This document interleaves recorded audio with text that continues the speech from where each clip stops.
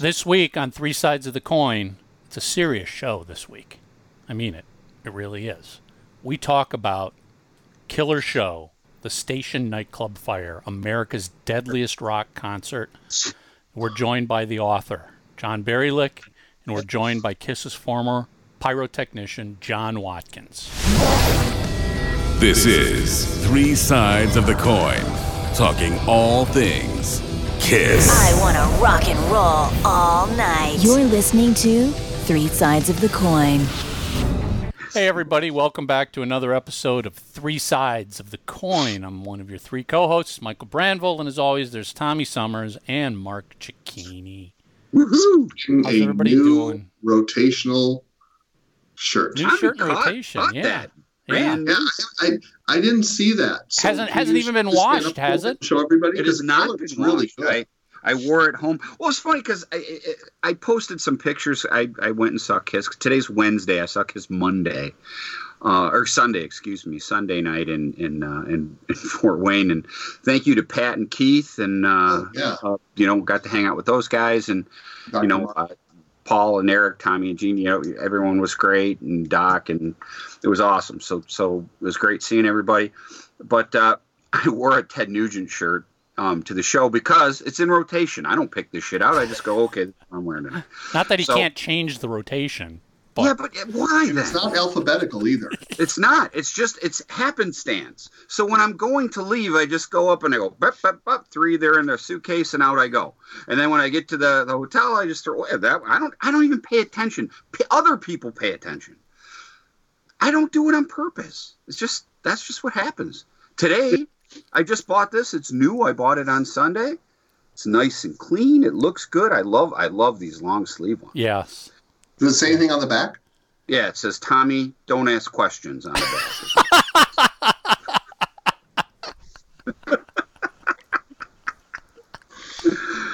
Oh. All right. So this one won't be in rotation when I come to St. Paul because it'll be in the wash. So that's the whole beauty. I don't know what's going to be in rotation when I get to St. Paul. Now I'm on pins and needles and I can't wait to find out. What am I going to wear? I don't know. It could be Kiss. It could be why don't you bring it? I bet Cheryl will wash it for you to put it in rotation. It could be Wham. It could be. Because I would have went into your closet going, what the fuck is this? Wake me up before you go. I really like this. All I know is Liz's got food warming. So if you fast forward to the end of the show, you'll know what I'm talking about because now we're recording the beginning. I mentioned this at the end of the show, and now we're recording the beginning. So we can get Mark out of here before he starves to death because we'll watch him we've wither already away right recorded here. The big part and the end has been recorded. Yes. Now we're back at the beginning. A couple real quick housekeeping. If you're a Spotify listener, hit that follow button. That would be great. Don't forget about Three Sides of the Coin Radio. It runs 24/7, 365 on Stationhead. Just go to threesidesofthecoinradio.com.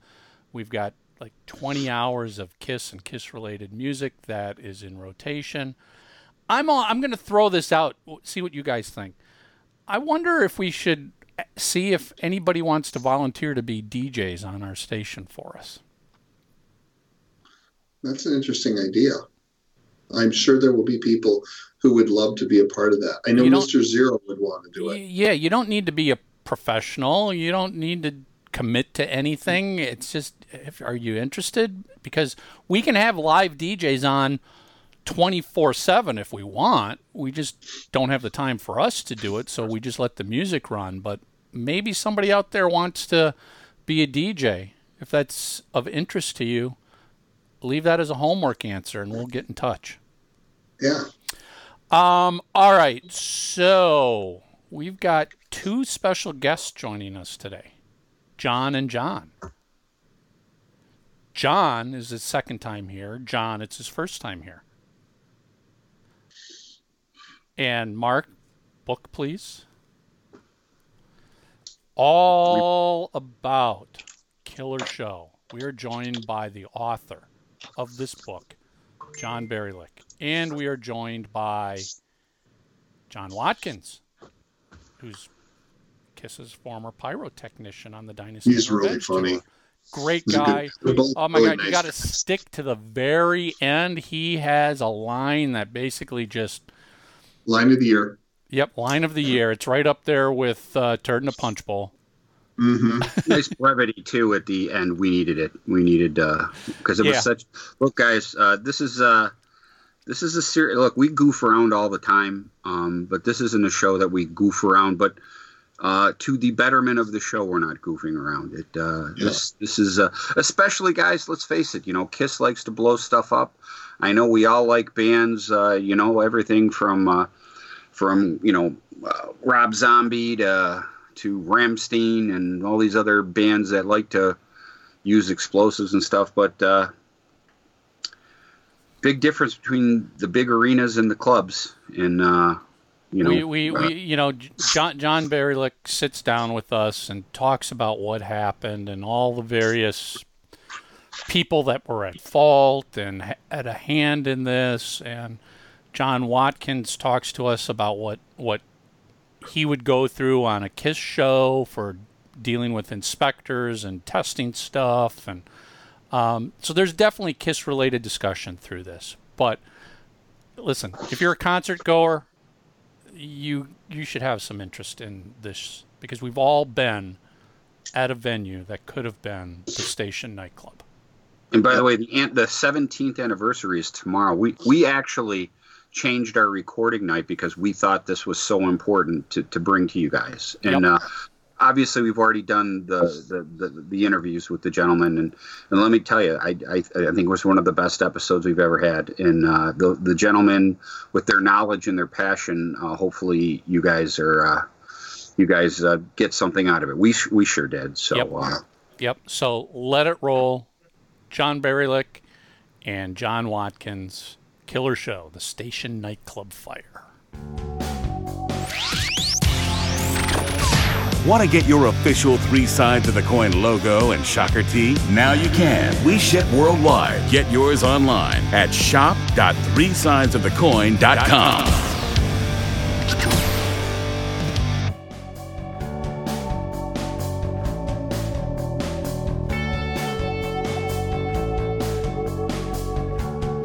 So, 3 Sides.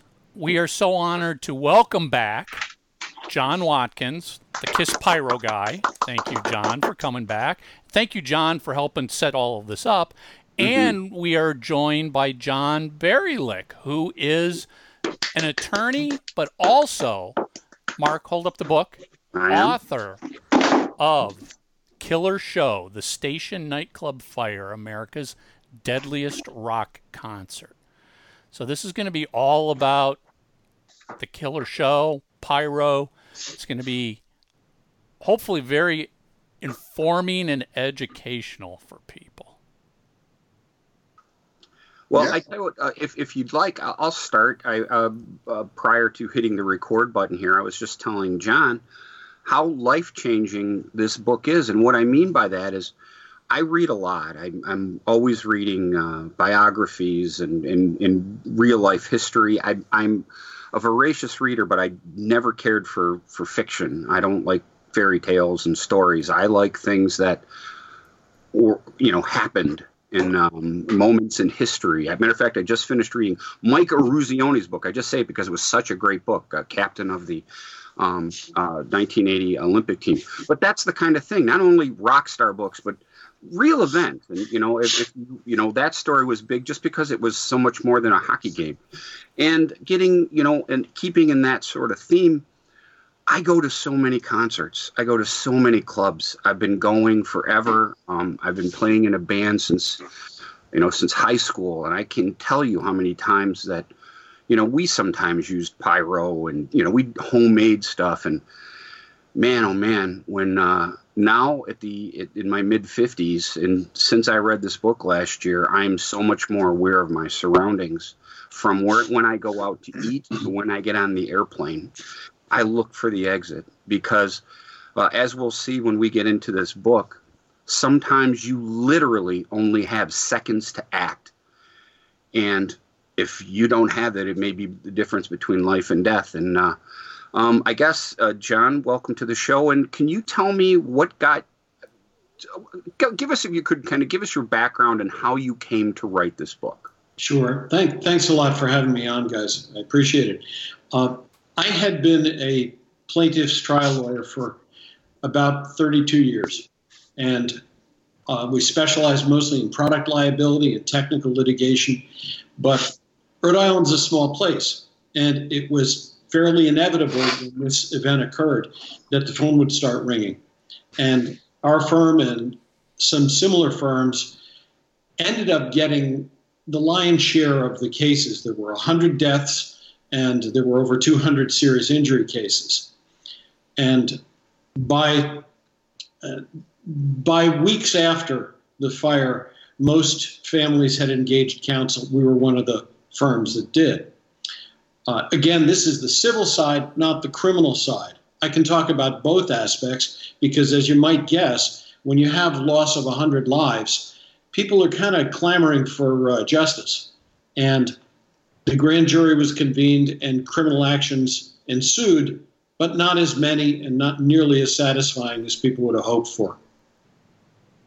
Were you, John, before you got involved in all of this, did you have any experience in rock, pyro, concerts?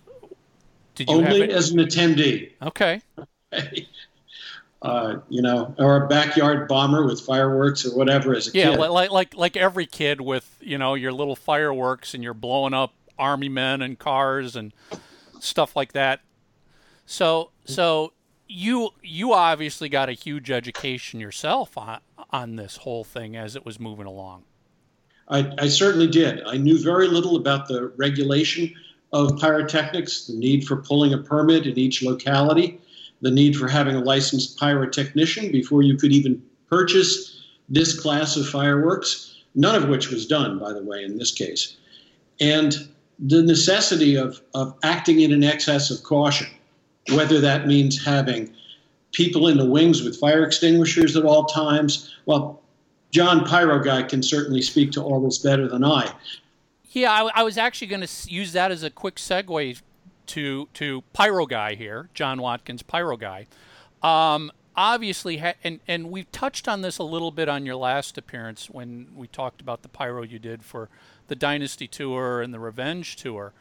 But more specifically, could you talk about what sort of permits and legalities and testing and safety procedures go into place when you were doing pyro at a KISS concert? It depended on the city and the municipality and the local codes and the state codes. You always have to go by the federal codes. Some places you don't. Quick question, John. Who knew the differences in all these codes? Was that your responsibility to know city by city? Is there somebody when you were advancing a gig that you would have to call and find out, all right, what's your codes in this city? Well, the local promoter should know those. Okay, the local promoter would help with that. And they would pull the permit. And I can only speak for myself, but I would always prepare almost a book that would send ahead with my license numbers, a diagram of the stage, a list of all the effects, a set list. I mean, it was thick. And they'd pass that on and they decide whether or not they wanted to come inspect. How many, on average, how often would a show have the inspectors come out? Probably 3 out of 4. Okay. Oh, that's pretty sizable. Well, not in the beginning. In the KISS days, Hank Schmel, my mentor, would call the fire department and ask them to come down to educate them and show them what was going on. That was way before they were doing regular inspections. And for timeline for people, let's keep in mind that was back when a lot of bands were not doing pyro of the level KISS was doing. So I'm assuming rock concerts at that point were not necessarily on the radar of the local fire department, fire marshals, and stuff like that. It was after KISS became huge, and it was like, all right, pyro. But Mike, that's another thing, and John Watkins, I think you could address this best. But the Great White Incident happened after 9/11, and I think that's when things got a little bit more serious with That's people correct. Who had things that went boom. You know what I mean? Yeah, I lost my job at Marine World because I was their pyro director. And after 9/11, they decided no more Batman blow up the bank stunt show, and they went to water skiing. Interesting. So I think that kind of plays in the story a little bit as well, just because things were heightened. I tell you what, I own a construction company, and prior to 9/11, it was a whole lot easier to get a CDL license. Sometimes you just used to have to pay the inspector, and after that, a whole lot different. The paperwork got a whole lot thicker. And, they paid a whole lot more attention to it. And I think that's another thing that goes into the story that, in the Great White thing, just the fact that total amateur had access to, and people paid the price. So that was one of the many problems. As John Watkins well knows, before a federally licensed manufacturer of pyro can sell, they have to sell it to somebody who is a licensed pyrotechnician. The particular company, and John again can speak to this because he has personal experience with the company in Alabama, who made these fireworks, didn't care too much about that. If they wanted to sell it to somebody who wanted to sell to somebody like Great White without a licensed pyrotechnician, they would just fill in the federal form with the number of a licensed pyrotechnician. They were caught doing this, and because of this and other problems, that manufacturer lost its federal manufacturing license for fireworks. An interesting note is, since this is a KISS podcast, the head pyrotechnician for the revenge leg of the tour, the European tour, was the guy whose license they stole without his knowledge and used and put on the Great White permit. Oh, wow. And he got dragged into this thing completely blindsided. So he had to hire an attorney to defend himself, saying, look, I had nothing to do with this. I mean, fortunately, he was not sued. He was not charged criminally. It was, of course, one of the first names that the investigators looked to because his number was on the form. Right. But it was quickly realized that his number just appeared on the form as a matter of convenience. Wow. That's amazing. The amount of I don't know what you want to describe, ineptness, the amount of just craziness that's going on, fraud that's going on with something as dangerous as pyro is amazing. I think people failed to realize, like most disasters, this wasn't just one mistake. You look at the Challenger space shuttle disaster, it was not just one thing. This was a critical mass of errors, and I can almost step through them, that combined created tragedy. I mean, if you want to list them: overcrowding the venue, illegal use of pyro without a permit, completely inappropriate pyro for the venue, non-sprinklered venue, use of very flammable polyurethane foam on the walls. This stuff is like flash paper. Call it solid gasoline.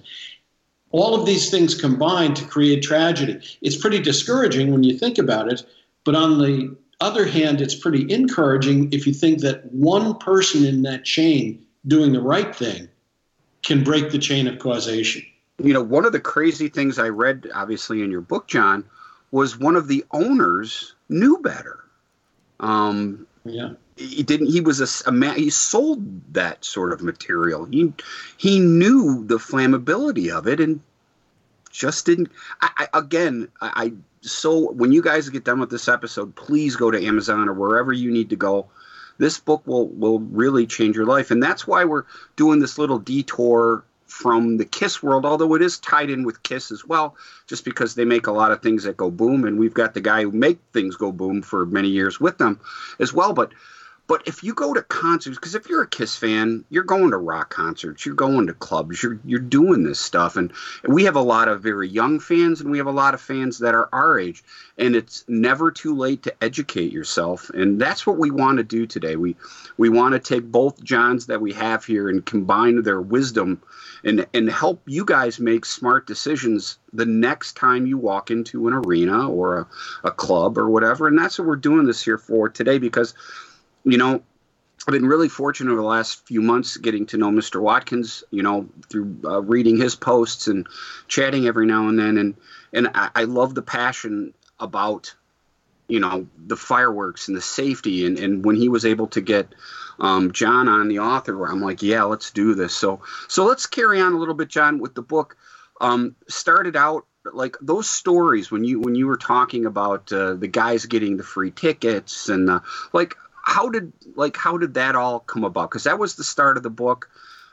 You were fortunate, obviously, to talk to people who survived, but you obviously talked to some family members. And I mean, how many of those stories did you actually use? Were there a lot that were unused? I mean, that had to have been heartbreaking researching this stuff. It was life-changing for me. Obviously, when there are 100 deaths and over 200 injuries, you can't tell everyone's story. So those stories that are told in the book are hopefully representative. There were some very poignant stories. There were stories of tragedy. There were stories of very near misses where just by happenstance, someone happened to be in the right place to make their escape. You mentioned earlier about sometimes the very limited time that we're permitted in a venue if something goes south, if there's a fight, if there's a fire. Sometimes it's a matter of seconds. In the station nightclub, it was a matter of 90 seconds, a minute and a half. If you hadn't made your escape within the first minute and a half, you stood very little chance of escape. And I talked to a lot of people who are naturally defensive because they go to clubs, they go to parties, and they think this couldn't happen. And they say, well, these people were careless or they were drunk. I'm smart. I'm strong.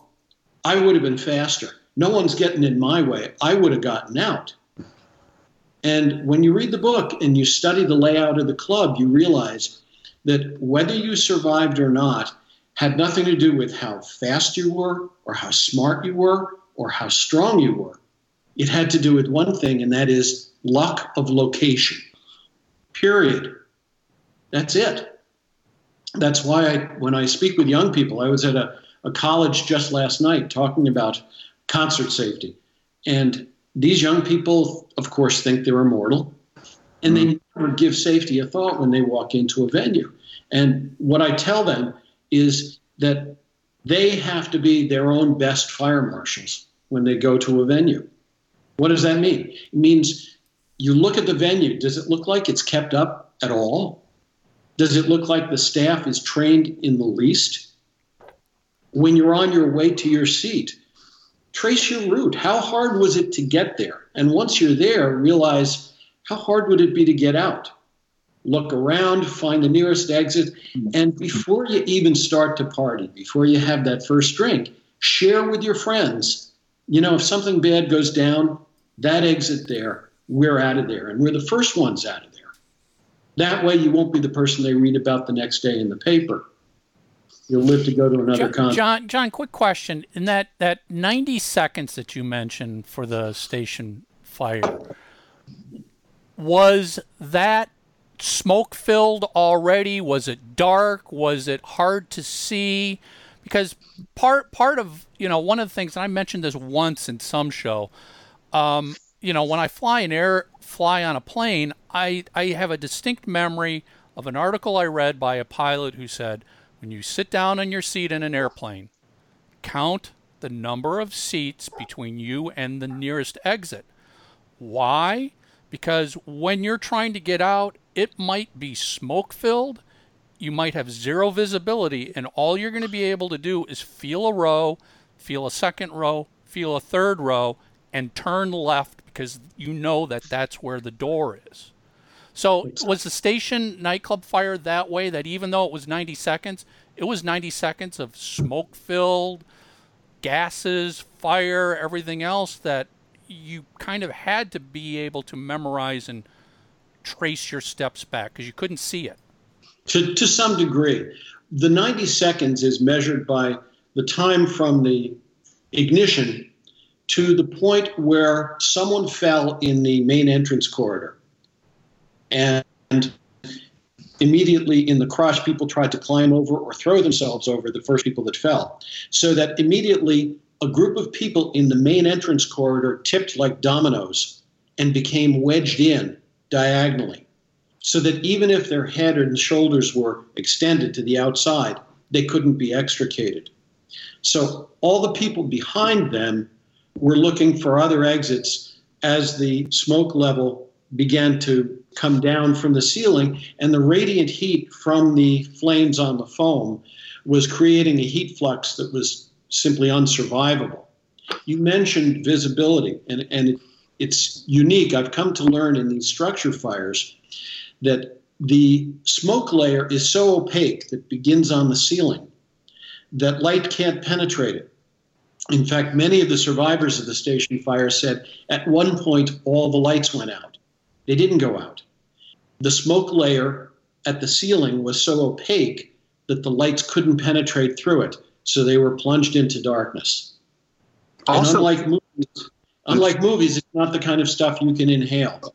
Also, yes. I just wanted to add something, because to go back to Ignition, because I saw Kiss the other night and one of the big problems when that Ignition started is because when you're at a rock concert and so you have this big flame and everything, you think that's part of the show. And if you don't know any better, and this happened again, from reading John's book, people sat and were mesmerized by the fire for that little bit. It caused them enough time not to turn and run, because if you're at a concert and that's what it's supposed to do, catch your eyes. You look at the flame. See, I studied that film from the afternoon that I saw it first on television. I recorded it and watched it as a professional. And it was amazing because the walls had this liquid gasoline on them, how symmetrical the fire was. It crawled right up both sides at the exact same time, and it looked like an effect. Not diminishing the pyrotechnics, but that place was a disaster just waiting to happen. Many people, there's this phenomenon, a crowd phenomenon called engagement with the entertainment. And you're right, people thought this is part of the show, at least for a little while.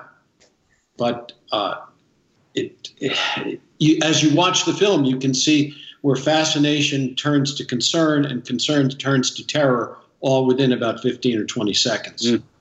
So being that it was a club, was there a certain segment of the people who passed away in a specific area, or was it more scattered throughout the whole club, and it came back down to, like you said, luck of where you happen to be standing, but also timing? Like, did the people that were in the front row perish much more than the people in the back row? Clearly, the people that were closer to the stage had a harder time getting out. Those toward the back got out before the pileup occurred in the main corridor. But once the pileup occurred in the main corridor, that was where the concentration of fatalities was. If you were to do a simple body count, there were 31 bodies found in the main corridor, and just on the other side of the wall in the atrium, another 18. So that's a pretty large number of the 100 that were distributed throughout the club. Several others, about 20 to 25, were found in the far corner of the club where the office and the cooler and the men's room and ladies' room was, which was as far from the fire as one could get. But unfortunately, there were no windows or doors in that quadrant of the club. So was the thought process that they thought they'd be safe going back to that area? Yes. I mean, it's logical to get as far away from the flames as possible, but you got to get out. Also, right. Tommy, one of the things that is so sad but so fascinating is those knucklehead owners had doors next to the stage where you could get out. John, now remind me, was that you couldn't push the door open? They put it on so ass backward that you had to know how to open it, and it's an emergency effing door. When I'm reading the book, I'm like, you gotta be kidding me. Yeah, there was one door right to the right of the stage, the band door, the stage door. And that had a story of its own because that was nearest a residential plat nearby. And of course, there were always complaints about noise from the neighbors. And as a result, the owners imposed 2 simple band door rules that the bouncers enforced. And they were that you don't open the door if there's music playing, and the only people allowed through that door have to be with the band, which are fine rules when there's not a crisis. But once a fire is underway, you don't turn people away because they're not with the band, and that's what happened. Oh, I know how many senseless deaths. The other aspect of that door, which didn't limit egress that night, John Watkins just put up a picture from the book. That stage door, a glimpse of it can be seen on the far right of the picture. The road manager for the band is seen next to the post there with a flashlight. He had tried to extinguish it. He couldn't find fire extinguishers. The gold lame vested fella is the drummer. He had made his escape from the drummer's alcove there. But the band door was interesting for another reason, too, and that is it was a double door for sound purposes. The outside opened outward, and the inside, contrary to code, swung inward. That was it. Now, it didn't play a part in limiting anyone's egress that night, but it's very instructive as to how the club owners treated the fire code. Because for 3 years running, that inward opening door was cited as a fire code violation. And for 3 years running, the owner would have a guy take the door off the hinges, the inspector would come back, check off it was corrected, and then they'd rehang the door. You'd think after 2 years, the inspector would get the idea that the code wasn't being regarded very seriously. But it didn't happen. So this is a tragedy of errors that go beyond just nightclub owners and other people who did stupid things with pyro to inspectors who weren't doing their job as inspectors. Absolutely. I mean, to allow 900 square feet of this substance to cover the entire west end of the club and one of the pitches over the dance floor, and this is not flame resistant, it burns like a bomb, and allow that to pass inspection 3 years running is unfathomable. When the fire inspector was brought before the grand jury in the criminal investigation, he just said under oath, I just never saw it. I never noticed the foam. It's absolutely impossible to believe. The door that he cited 3 years for opening the wrong way had this stuff glued to it. Never saw it. And yet the picture that I showed was taken by a guy named Dan Davidson, and he was nice enough to give us permission to use this picture. But he was the last person through that double door. He took the 4 or 5 iconic pictures that, if you notice, the pyrotechnics are right there, and there's a security guard smoking right over the box of open pyro. Not the most safety conscious of venues. But he said when he went through the door, it was already ablaze, and he had to push through it. And thank you, Dan, for letting us use your picture. Yes, thank you. And that was one of the things I wanted to get to before we hit record when I was talking to John. One of the most fascinating parts of this book, and I've never had, and the reason I bring up that I read a lot, because I've never had this happen in a book. John had the wherewithal halfway through the book to go, he said, okay, I told you these stories, go to YouTube. I never would have even thought about that. And I stopped, and it's funny, just to piggyback a little bit of what we were talking about before we went on the air. When I was reading this book, my wife noticed that it was really affecting me emotionally, and I'm pretty tough cookie. And I said, this, and I started watching that video that you said. And again, when you're reading the book in the middle, John tells you, okay, you've read this much, check this out on YouTube. Just, because here are all these people you read about, and their fate, and now you see it. And let me tell you, as a reader, that hits you. because when you're reading the stories, you're certainly, and it's so well written, you really understand. But then when you see it in video and the horror, and I mean with a capital effing H, the horror that quickly ensues. Because I got to admit, I saw the news, when was that, 2005, 2003? 2003. We're approaching February 20th, 2003. Yeah. So we're approaching 17 years. Yeah. When I remember, I was on a hockey trip up north in Michigan when that happened that day. I remember that day because it came on CNN. And again, just being a rock and roll guy, and I traveled to the East Coast all the time for rock concerts and Kiss stuff. We used to do all the New York Kiss conventions, and I had damn good friends that live in Rhode Island. First thing I did when I got home was start calling my friends the next day who lived out there, and some of them had friends that were there. And so now this national tragedy, all of a sudden, you get a little skin in the game. So, but anyways, reading their stories and then seeing it and seeing how fast that horror happened, it really grabs you, man. And again, the gentleman that filmed that, I'm sorry, I'm at a loss for words. When you see it, you'll understand. It's hard to describe the screams and the. It's not for the faint of heart. I think it's useful for your listeners, though, to understand why there was a broadcast-grade cameraman on site that night. It's a strange coincidence. The two brothers that owned the club, Michael and Jeffrey Derderian, had day jobs. Michael was an investments guy, but Jeff Derderian was a TV news guy. He had worked at a Boston station for a number of years, and 3 days before, he began working at a Rhode Island TV news station. He was one of these guys who would do stand-ups, and, he was on-camera talent. 3 days before the station fire, there was a trampling at a Chicago nightclub. And Jeff Derderian thought it would be a good idea to do a piece on, of all things, nightclub safety. And what better place to get B-roll footage for your piece than your own club? Free advertising.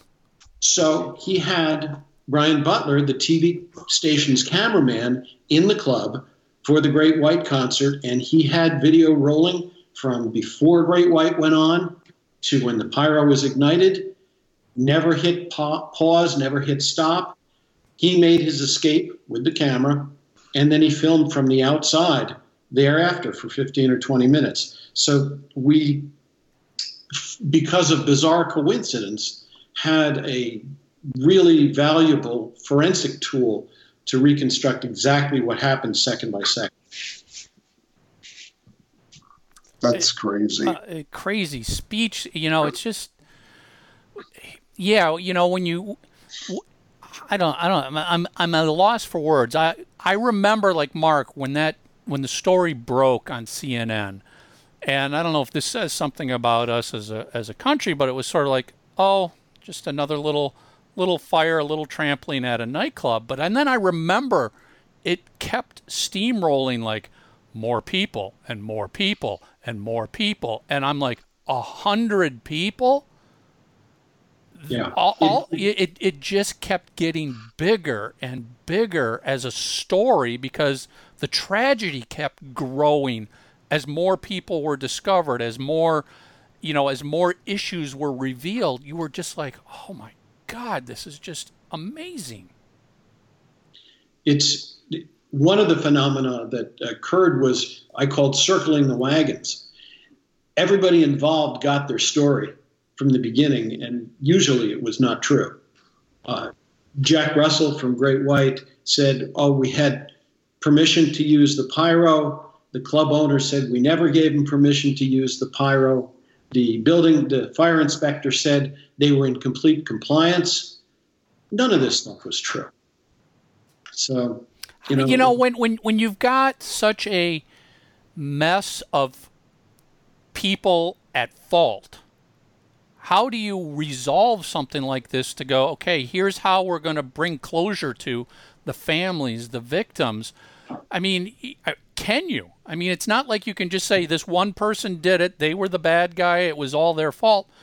This is everything from the band to the owners to security to, the pyro company, everything. Exactly. Well, John did a great job. The civil cases took 7 years to resolve.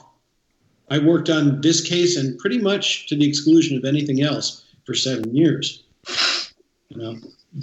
But you're absolutely right that because of the complexity of fault, people were looking, particularly on the criminal side, let's charge people with manslaughter. Yeah, who do we put in jail for this? Okay, well, the grand jury was convened, and interestingly, only 3 indictments issued.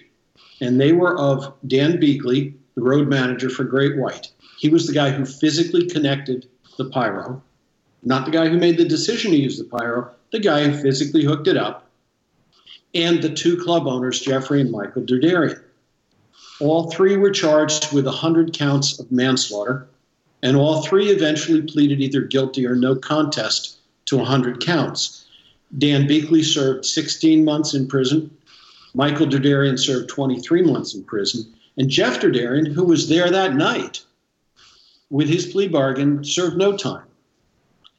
Curiously, not named, not indicted, were the guy whose decision it was to use illegal pyro, Jack Russell, and the guy who overlooked 3 years of solid gasoline on the walls of the club and overcrowded the club, the fire marshal. So how is that possible?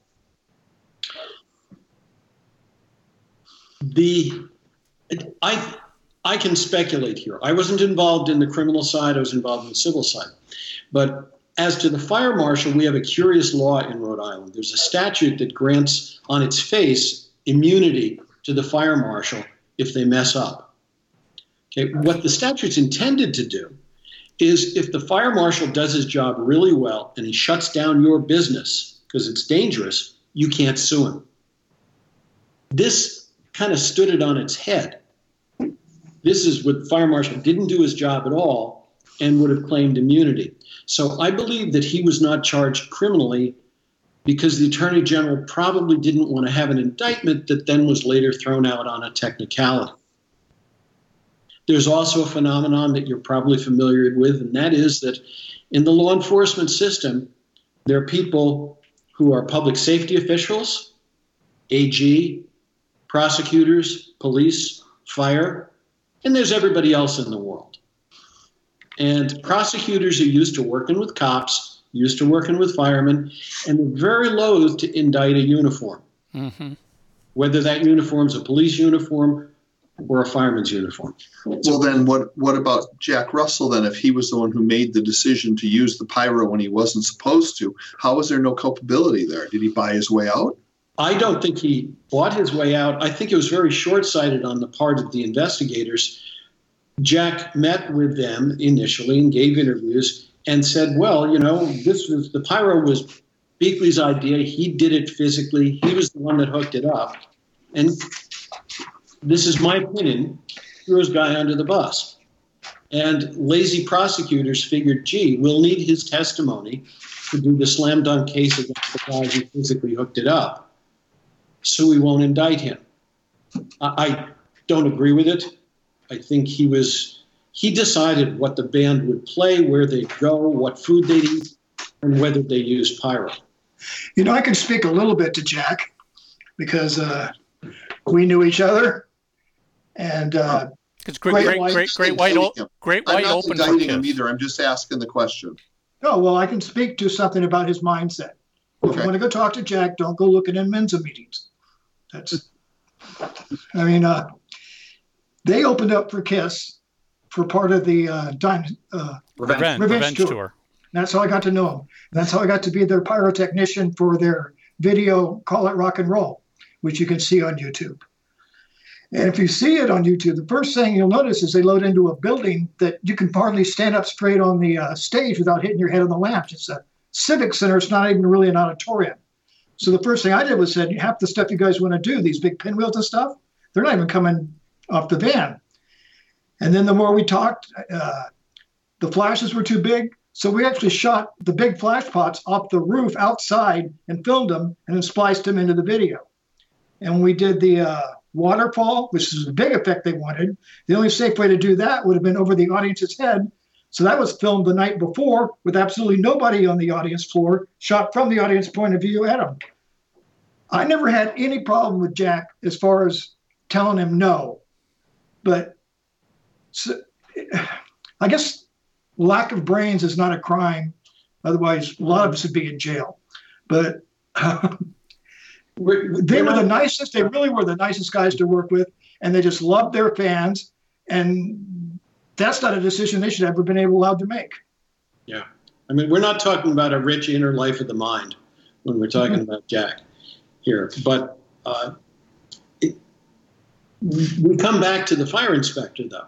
I mean, other people may have been terribly careless, grievously negligent, but it was only the fire inspector was the only fellow whose job it was to prevent this tragedy.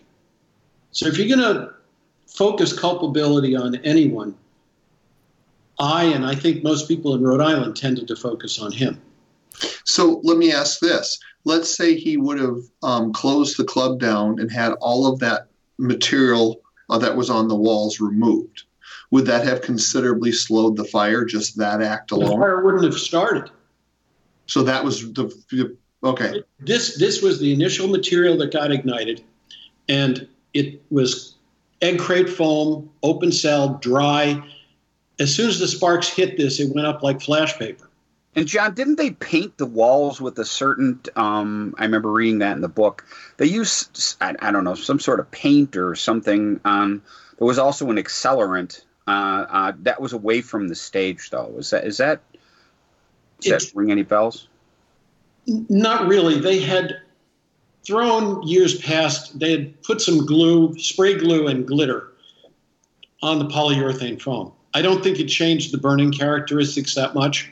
What we did learn, though, is that in 1996, a prior owner of the club had put a different kind of foam up on the walls of the drummer's alcove. And that was closed-cell polyethylene foam. I've got a sample of it here. And that owner had literally found this foam in a dumpster, we came to learn, screwed up these blocks on the walls of the drummer's alcove, and then spray painted it black. Then the Dudarians, at least as far as the alcove went, glued the polyurethane on top of it. So you had that sandwich. That proved to be a deadly combination because the polyurethane is the perfect kindling for the polyethylene. I think that was what that's what I remembered. Yeah. And we actually did an experiment where we shot the same type of gerbs at the polyethylene alone, and it didn't ignite. But put this stuff on it, and it's a bomb. The gerbs they used is a myth called the cold fire effect that pyrotechnicians like to throw around for fire marshals to make them think that it doesn't burn. But all the cold fire effect means is that the spark is no longer creating its own heat. What burns out of the port of fire is what you get. It's like a spark off the grinding wheel. But if you don't think that can start a fire, that's the exact same thing any Boy Scout uses with flint and steel to get his kindling going. So you got the kindling on the wall, the flint and steel on the stage, no way to get out. Exactly. John Watkins, can you take us through a typical fire inspector coming out to a KISS concert that you were at? What would you have to demonstrate? What would they be looking for?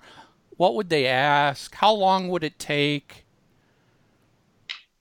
Well, I was lucky enough, I got to know a lot of fire marshals across the country and saw them numerous times a year. This is my lucky shooter's jacket that has some of the fire departments I worked with. I've taught classes in how to do pyro inspections from New York to California. And I've also taught classes in pyro safety. Your inspector is going to be whoever you get in that city. Sometimes it's a guy they didn't want on the truck anymore, so they promoted him to inspector. Sometimes it's a guy that takes a real interest and he'll talk to you and ask intelligent questions. Sometimes I've never had more people almost burn me than fire marshals by lighting up cigarettes in the pyro room. Just ridiculous. A typical inspection is you schedule it for around 3:30. On a professional tour like KISS, they know if there's an inspection going on that can shut down the show, everything comes to a halt during the inspection. So you have to have yourself, all your ducks in a row. They come in. If they want to see something, you've got it ready to show them. Boom, boom, boom. You walk them around the stage. If they want to see it, show it to them. And then you give the stage back to the techs, and they can go about their business. Usually I'd say anywhere from 10 minutes to 20 minutes, depending on if they want to see something. Now, John, didn't you have to learn how to breathe fire? Well, I had to because Gene wasn't always there in the afternoons. Yeah, just so you guys know, that was something that John Watkins had to do on the Dynasty tour, is sometimes perform Gene's fire stunt because Gene wasn't there. That's pretty. Because the inspectors would want to see it. Yeah, they wanted to see it. He wasn't there, so somebody had to do it. And guess who? and so when they're there, you're not running through and testing and demonstrating all of the pyro. It's just if they've got a question, say, well, let me see what that looks like, and then you set it off? Well, the inspector has a right to see anything he's not familiar with or anything he has a question about. Most fire marshals these days have seen flash pots. They've seen gerbs. They walk in and they say, okay. They see the distance from the audience. KISS on the End of the World Tour has some effects I've never seen before with the horizontal flames. I would be wanting to see those if I was a fire marshal. Those are really cool too. Hey, John, can you explain, because when I first started reading the book, that the first time I ever heard that called a gerb. I thought I said gerb when I was reading it, but could you explain to people exactly what that is? It's an expensive fountain, just like you set off on the 4th of July that just sprays sparks up in the air, except it's got more control as far as the duration of burn and the height it goes. The gerbs they used that night in the station fire were too big for that stage. They could have used like a little 10-second, 8-foot one that would never hit anything. But because they didn't have a license to buy pyrotechnics, they were limited in the kind of pyrotechnics that were available for them to buy. Now, on the scale of dangerous effects, gerbs are way down on the low end compared to concussion bombs and Roman candles and aerial fireworks. Gerbs are kind of kiddies' toys. Unless you spray they're like sparklers for the 4th of July. Shot through a... Well, yes. But what I'm saying, on the scale of dangerous fireworks that we play with, a sparkler isn't necessarily the most dangerous firework somebody's going to play with on the 4th of July. Well, when Hank Schmel demonstrated gerbs to Jennifer Lopez on her tour, he straddled it and let it hit him in the crotch to show her it was safe. I used to do cartwheels through them for the fire marshals. Somehow I can see that, John. John, did you ever have an incident where the fire marshal said, no, you're not using that, or the show isn't happening? I've had places where they've got restrictions on certain effects you can't use, and as long as they are across the board, nobody can use them, that's fine. I ran into some problems with racist fire marshals that wouldn't let Rick James use power when they let other people, and we took action with them afterwards. John, one of the things we hear about, especially as KISS fans, is there's been the occasional KISS show where it's like, oh, they were not permitted to use any pyro during the show at all, and the show goes without any pyro. But then, Rock and Roll All Night, the last song, they light everything off all at once. Does that happen? They should go to jail if that's the case. So, she's a professional pyrotechnician. I'll tell you right now, you don't lie to fire marshals. If they say this is the amount of powder that goes in the pot, you don't sneak back when he's having his cup of coffee and double it up, because you're going to play there again the next year. Right.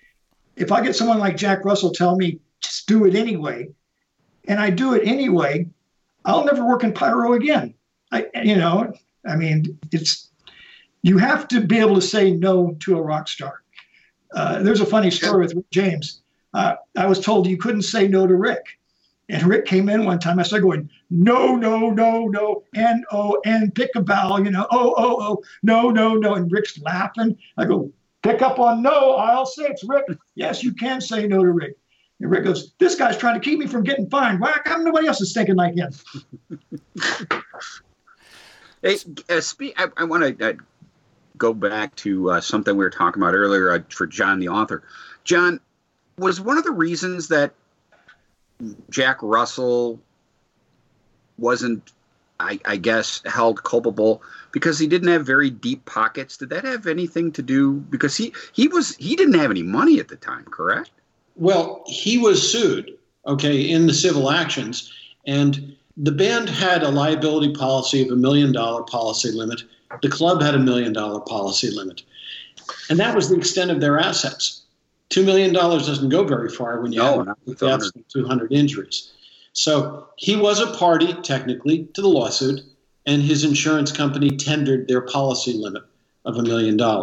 But as far as affecting his freedom or his finances, he had just filed for personal bankruptcy 6 months before the fire.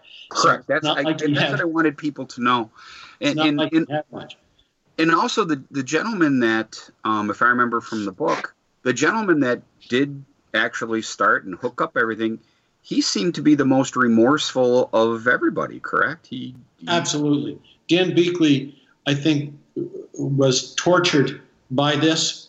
He wrote all the victims' families' personal notes explaining how sorry he was.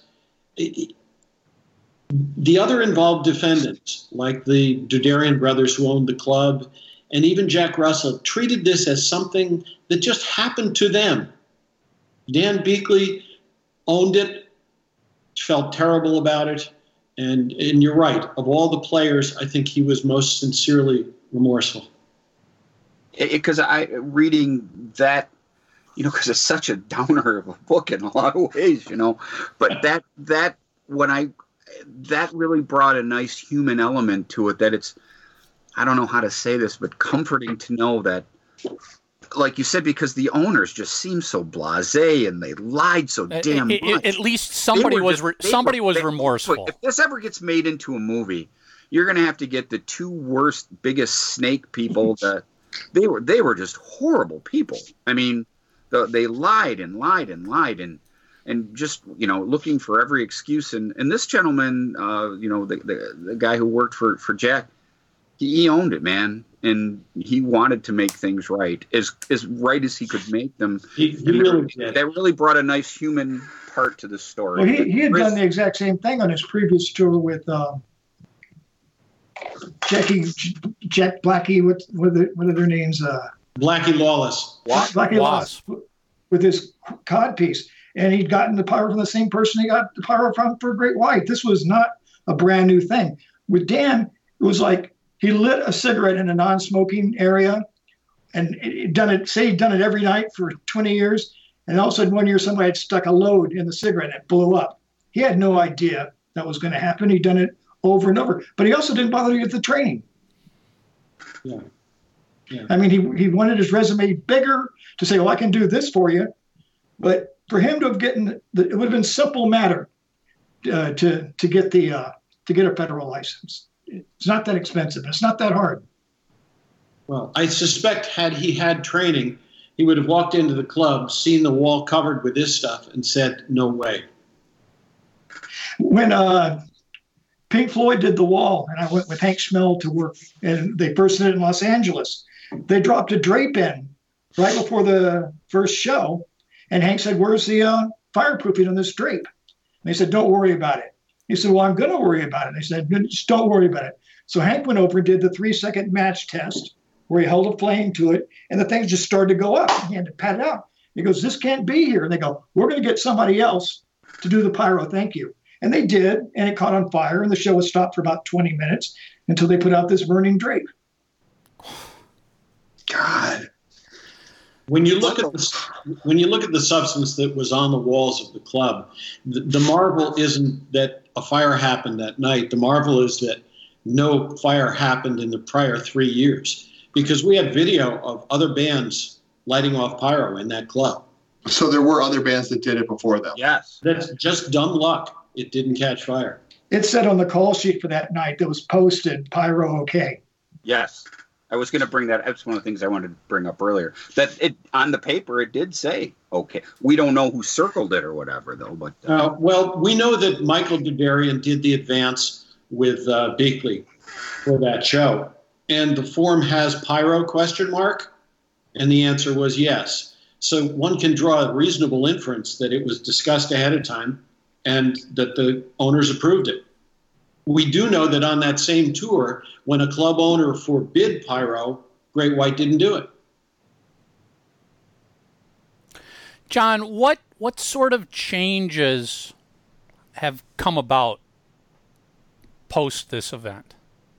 Well, in Rhode Island and in neighboring states such as Massachusetts, the fire codes have been strengthened. Lord knows enforcement of the existing codes has been more vigorous since the fire. This was a non-sprinklered building. Had it been sprinklered, the fire would have been knocked down and the loss of life would have been minimal, if any. Okay, but this was grandfathered in because while the fire code required sprinklers in a building of that size and capacity, currently, when it was built, they didn't. So it was grandfathered in. They've tightened the regulations on what places of public assembly must be sprinklered.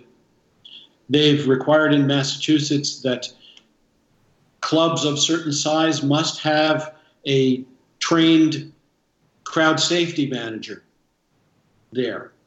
Things like that. I mean, knock on wood, we haven't had a similar tragedy in the 17 years since. Is that fire inspector still inspecting?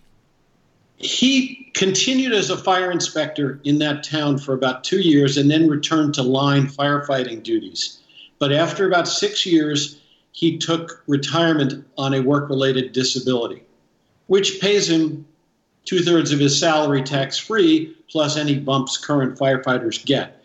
So I don't feel terrible for him economically. I wouldn't want to live in his head. And that was the difference really between him and the gentleman I was talking about earlier. You know, if you're part of that and you got to own up to it, and just to see people trying to distance themselves from it, that's when you start losing faith in humanity overall. You're like, okay, you know, your job is to protect me, and you didn't protect me. Yeah, you're absolutely right. I assume as a firefighter, an inspector, he took some oath. You took some oath to protect people and keep them safe, and you didn't do that.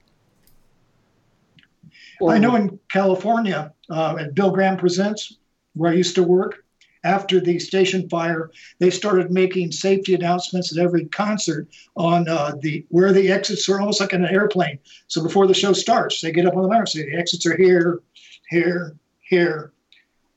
That's so in Rhode Island at every venue now. Yep.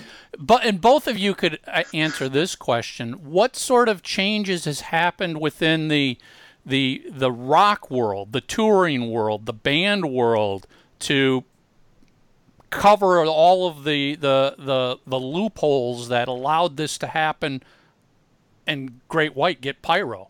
You know, have things tightened up that you're aware of? I think that the feds are more conscious of what manufacturers and sellers are complying with the record-keeping requirements of only selling to licensed pyrotechnicians. I can tell you across the concert industry generally, though, since the fire, there has been tremendously increased focus on event safety. There's a great group called the Event Safety Alliance that's been in business now for 5 or 6 years. And all the gorillas of the industry participate in the Event Safety Alliance. We're talking about promoters, we're talking about venue managers, we're talking about roadies, riggers, everybody involved in top-of-the-line concerts. And I've been to their annual summit.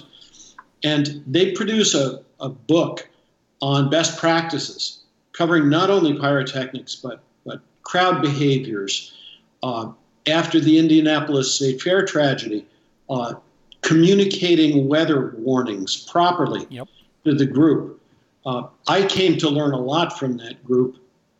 They do amazing work. One of the fellows that spoke does safety planning for multi-event, and he had his run book, the safety run book, there a year ahead of time, and it was about 4 inches thick, covering every possible eventuality, whether it be illness that spreads, whether it be a weather event, all manner of things.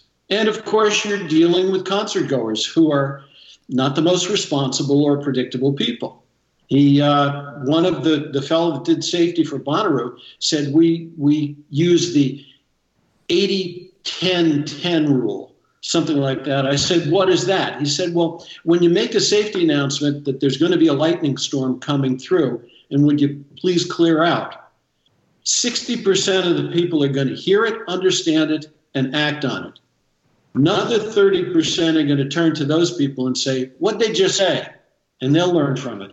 Said, and the other 10% are going to be dancing out there in the rain and the lightning, and we let Darwin take care of them. Mark says something interesting. That firsthand at a Comerica Park show. They told everybody to get underneath, and there was these jackasses doing exact. I remember saying that to my wife. I'm like, those are real lightning bolts, people. I'm like, woohoo, Exactly. Mark was saying earlier how his band made their own pyro. That's always going to be a problem. It's one thing to buy a licensed product, but you can take some of it myself and let me loose at Home Depot in a supermarket, and I'll come out with something that's just as spectacular as what you see on stage. I remember playing some bands at the station used to make their own. Yeah. I remember in the 80s playing at a couple small places, and we had a couple guys that would light, cherry bombs and stuff behind the band, and that could have easily caught the carpet or something. But you're a kid, you don't think about it, and you didn't ask, you just did it. You know what I mean? Well, I think Gene has always said, and he even did that with, was it your photo of him breathing fire last year, Tommy, where he shared it but said, don't do this at home. Kiss has always been proactive in saying, don't try and recreate our pyro. Don't try and recreate our show. Tommy, by the way, John Watkins, Tommy, you're on mute. Sorry. They always say, just come and enjoy what we do, but don't do what we do. Don't do it at home. John Watkins, do you know this piece of Kiss trivia? One of their very first shows, Gene put fire paper or whatever into the crowd and burned some guy. It was one of the very first shows. And the guy just thought it was cool that he was part of the show. And Kiss is the whole reason I got to know John. I started after Hank Schmel died. I started writing his story. I said, I wonder whatever happened to those guys that from Alabama, because Hank couldn't stand those people. He thought they were a hazard and a danger, and they sold to amateurs, and that's where they got their money. They do a big tour and then sell it to bar bands, mass marketing it. And so I looked it up on the internet to see what had ever happened to them legally. And I saw John's book and read his book. And I've never fanboyed on an author in my life, but I wound up writing him saying just how much the book affected me and how much I liked it. And he was nice enough to write back, and that's how we started our correspondence. John Pyro Guy, do you feel comfortable in explaining the recent history of that Alabama pyro manufacturer? We got murdered after I was on your show last time. As a matter of fact, after I did your show last time, apparently he watched it because he gave an interview right after it where he said that he invented the blood that Gene Simmons spit, that he gave the recipe. He said that he was on Michael Jackson's Victory Tour, and that they'd called him up, and he said, well, that's not that, almost word for word, but I was livid. I called up John and said, what can we do to this guy? He's stealing my story. And he goes, it's just going to be in Alabama, it'll disappear. But we did, me and Hank's family wrote to the newspapers and stuff, and they retracted their stories before he was murdered. Wow. John, what sort of changes would you still want to see be made? Most bands that don't need power shouldn't be allowed to use it. It's become such a cliche. Yeah. I think we've probably got up-to-date fire codes. It's a matter of enforcement. There are economic pressures. I go and speak before fire safety audiences, and like the Ohio Fire Chiefs Association or their fire inspectors, and people come up to me afterwards and describe situations where, on a local level, they're under economic pressure to let things ride. A fire inspector will go to a restaurant, and the local councilman will meet him there and put an arm around his shoulder and say, gee, I want you to meet my good constituent who owns this restaurant.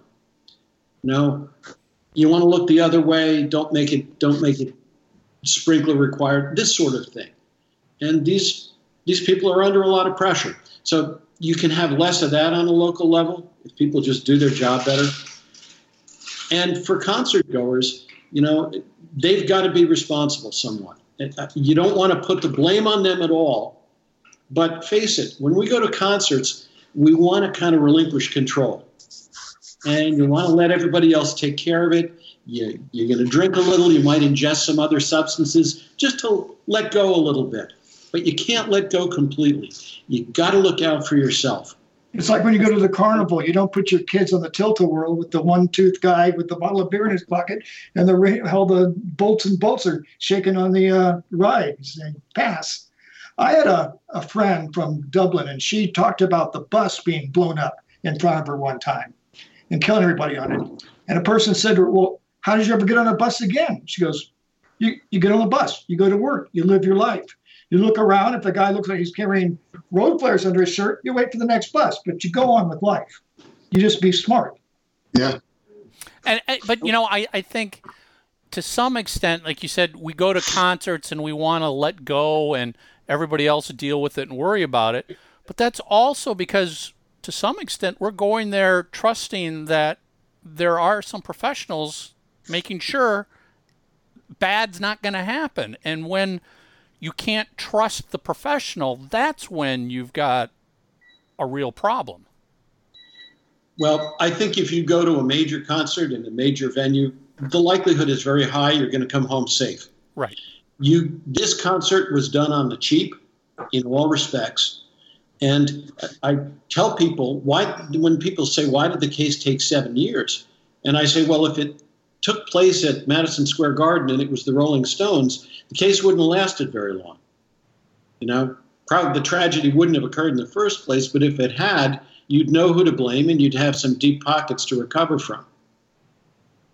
Life is a learning experience. I admit I'm just as guilty as the Great White Knight when I was a young kid, because I had a band that wanted to do pyro in a place about the size of the station, and I did a gerb just like the ones that they used at the station. And it's no defense that I had fire extinguishers and checked all the stuff and everything else. The club owner said it was okay. It was a band called Legend. We called the place the Plank House. And I remember as soon as the fire marshal showed up, they completely said, we never said anything. They completely denied it. And I'd done tests in the afternoon. But I would never do something like that again. I built my first flamethrower when I was in 7th grade on my mother's vacuum cleaner. I was always interested in doing pyro. Somebody's got to be the adult in the room. Ironically, I did a week-long safety symposium on the storage, handling, and use of pyrotechnics 3 years before the station fire at Six Flags, New England, about 30 miles from the station. And if I'd known the station was there, I probably would have hung out there every night, because that was my kind of place. Whenever we were on tour, we'd get in the taxi, said, take us to the shithole rock bar with the black walls and the amp too big, and the guys were in their girlfriend's pants, those are my people. Hey, John, author John, do you still, especially with the anniversary, I think it's tomorrow, right? Yeah, tomorrow. We're recording on the 19th. People that you've met, obviously you guys meant a lot to one another because you were their voice. Do you still stay in touch with any of the folks you met through that? Oh yeah, I do. I'm Facebook friends and message with a lot of the survivors of the fire and some of the families of the people who died. As upsetting and discouraging as some of the stories are, there are some real stories of courage to come out of it. One of the worst burn survivor, Joe Kinnan, is a study in courage. This is a fellow who had virtually all of the features burned off of him, who has had some 130 or 40 operations, who had a hand transplanted on, and he became a spokesman for the Phoenix Society for Burn Survivors, has married, has had a child since the fire.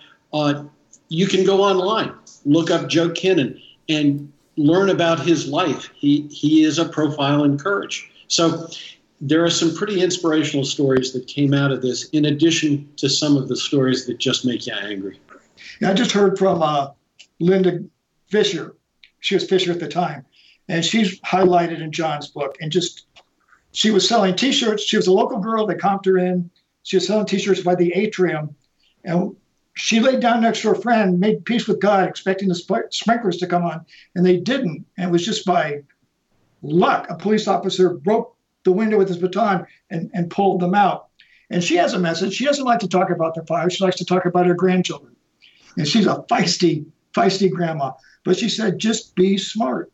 Just know where your exits are, and then go about enjoy. You're right. You go to the show to enjoy yourself, to escape and stuff like that. Just take a moment to use a little common sense. If God gives you the choice, don't be stupid. You know, John, what you just said, recently I went to a show with my wife, and we went and met people there, and I said, we're leaving. They're like, what? I'm like, it's oversold. I'm not staying. And my wife and I ended up they helped us find a spot by the exit, and we stayed and watched the show. I wouldn't have done that 6 months ago. It's when you read this tragedy, when you see all this needless death, and again, although let's face it, that was really the perfect storm. It was the funnel, the way to get in, it was like a funnel. But getting out, they herded you, and there was just no, again, a perfect storm. I remember the part in the book where that far area had a door and I think a window that was bricked in. I mean, if that would have been there, some of those people could have got out. Well, and who turns people away when there's a freaking fire to get out a side door? Idiot. That's just, yeah. I can't believe they didn't just screaming at the rush him. It's like if your bouncers are not trained, if you give a guy a black T-shirt and a free beer and tell him to boss people around, and you give him 2 simple rules about the door, that's what you're going to get. Yeah. You give Hell's Angels beer and tell them as security guards, you get Altamont. Yeah. Altamont all over again. It just seems like basic common sense, but I forget that some folks don't have that.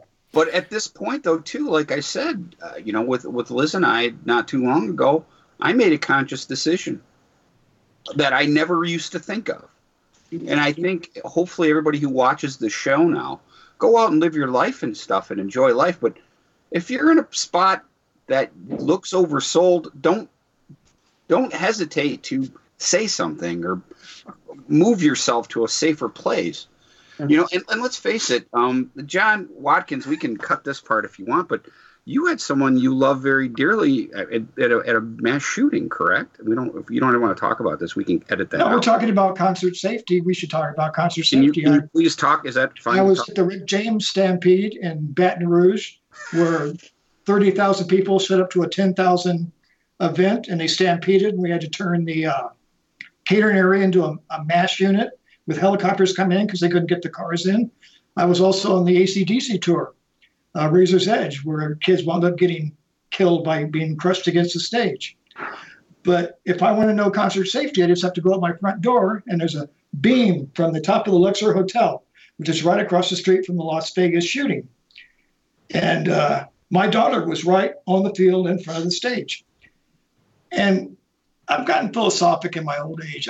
I've kind of think, if you need purpose in life, just realize there are very few perfect moments in life, and just collect as many as you can. And most of my perfect moments have been connected to music. So I would never tell people to stop having that experience of having your arms around your one and only while the band sings the song that you think they wrote only for you. Those are magical moments. There's two images I'm left from the Vegas shooting with. One's a selfie my daughter took of her and her true love in the afternoon. Just a young couple in love, carefree. And in the background, you can clearly see the shooter's window. There's a guy in there planning evil, loading his guns at the time that picture was taken. Took their innocence away. But my hero of that night was not to take anything away from the first responders, but there was a guy in a T-shirt. You could tell he was a rocker. He had his T-shirt in his back pocket, shirtless, standing right in the middle of the field with both fingers up at the guy shooting, just standing there going, "Fuck you." So that's how I think you live your life, in between those two moments. Yes. Be careful, but at the same time, you're not taking my life. Or you're. If you could give concert goers, whether it's at a big venue or a small club like the station was, one piece of advice to do every time you go to a show to help yourself remain safe, what would it be? It's oversimplified, but I say listen to your gut. If you walk into that venue and you're in your seat and something doesn't feel right, you can't find a nearby exit, it feels too crowded, you have a rigid barrier in front of you and a whole lot of people behind you, go with your gut and get out of there. Within a few months of the station fire, I was in a club in Oregon, of all places, and I was with some friends, and we made our way in, and it was elbow to elbow, and we made our way into a back room.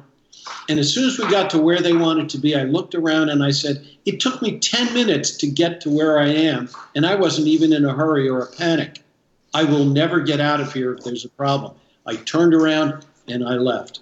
As you pointed out, it's changed my behavior. So listen to your gut, and if it doesn't feel right, there are other concerts. There will be other nights.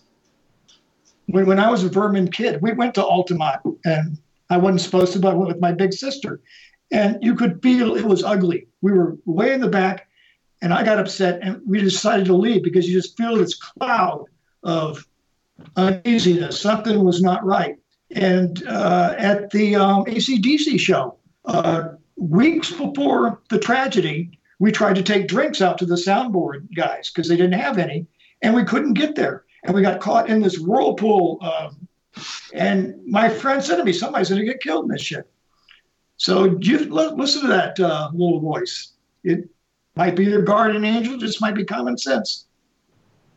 That's really good advice all the way around to live your life, not only at concerts or events you attend, but just in general. Listen to your gut. Too many people think that they ignore it, thinking that they're just, no, that this can't be, but it can be the decision between life and death.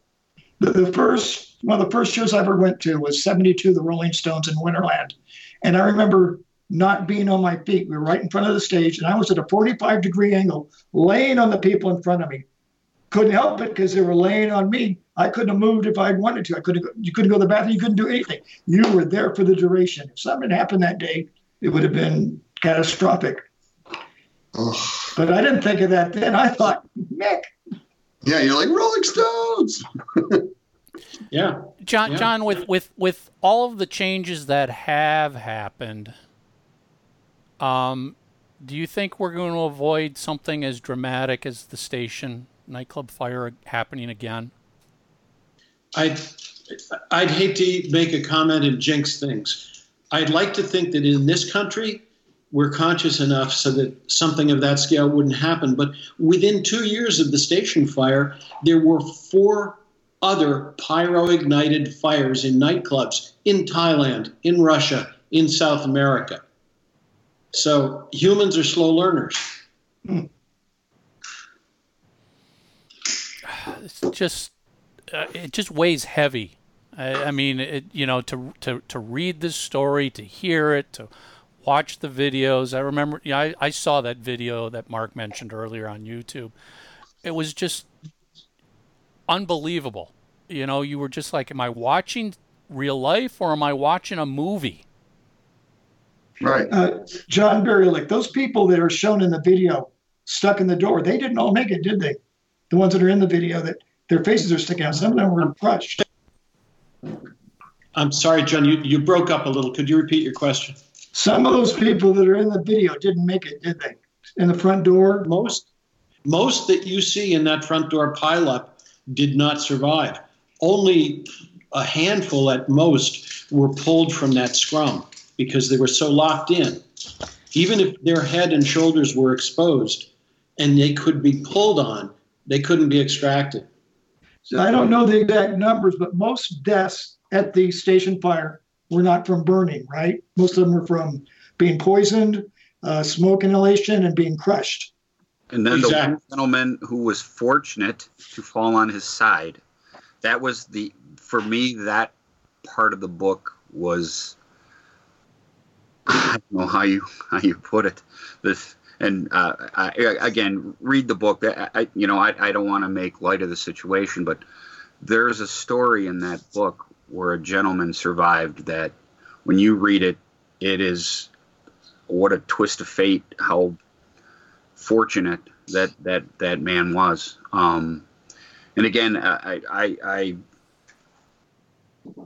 get this book. Killer show. Yeah. It is. And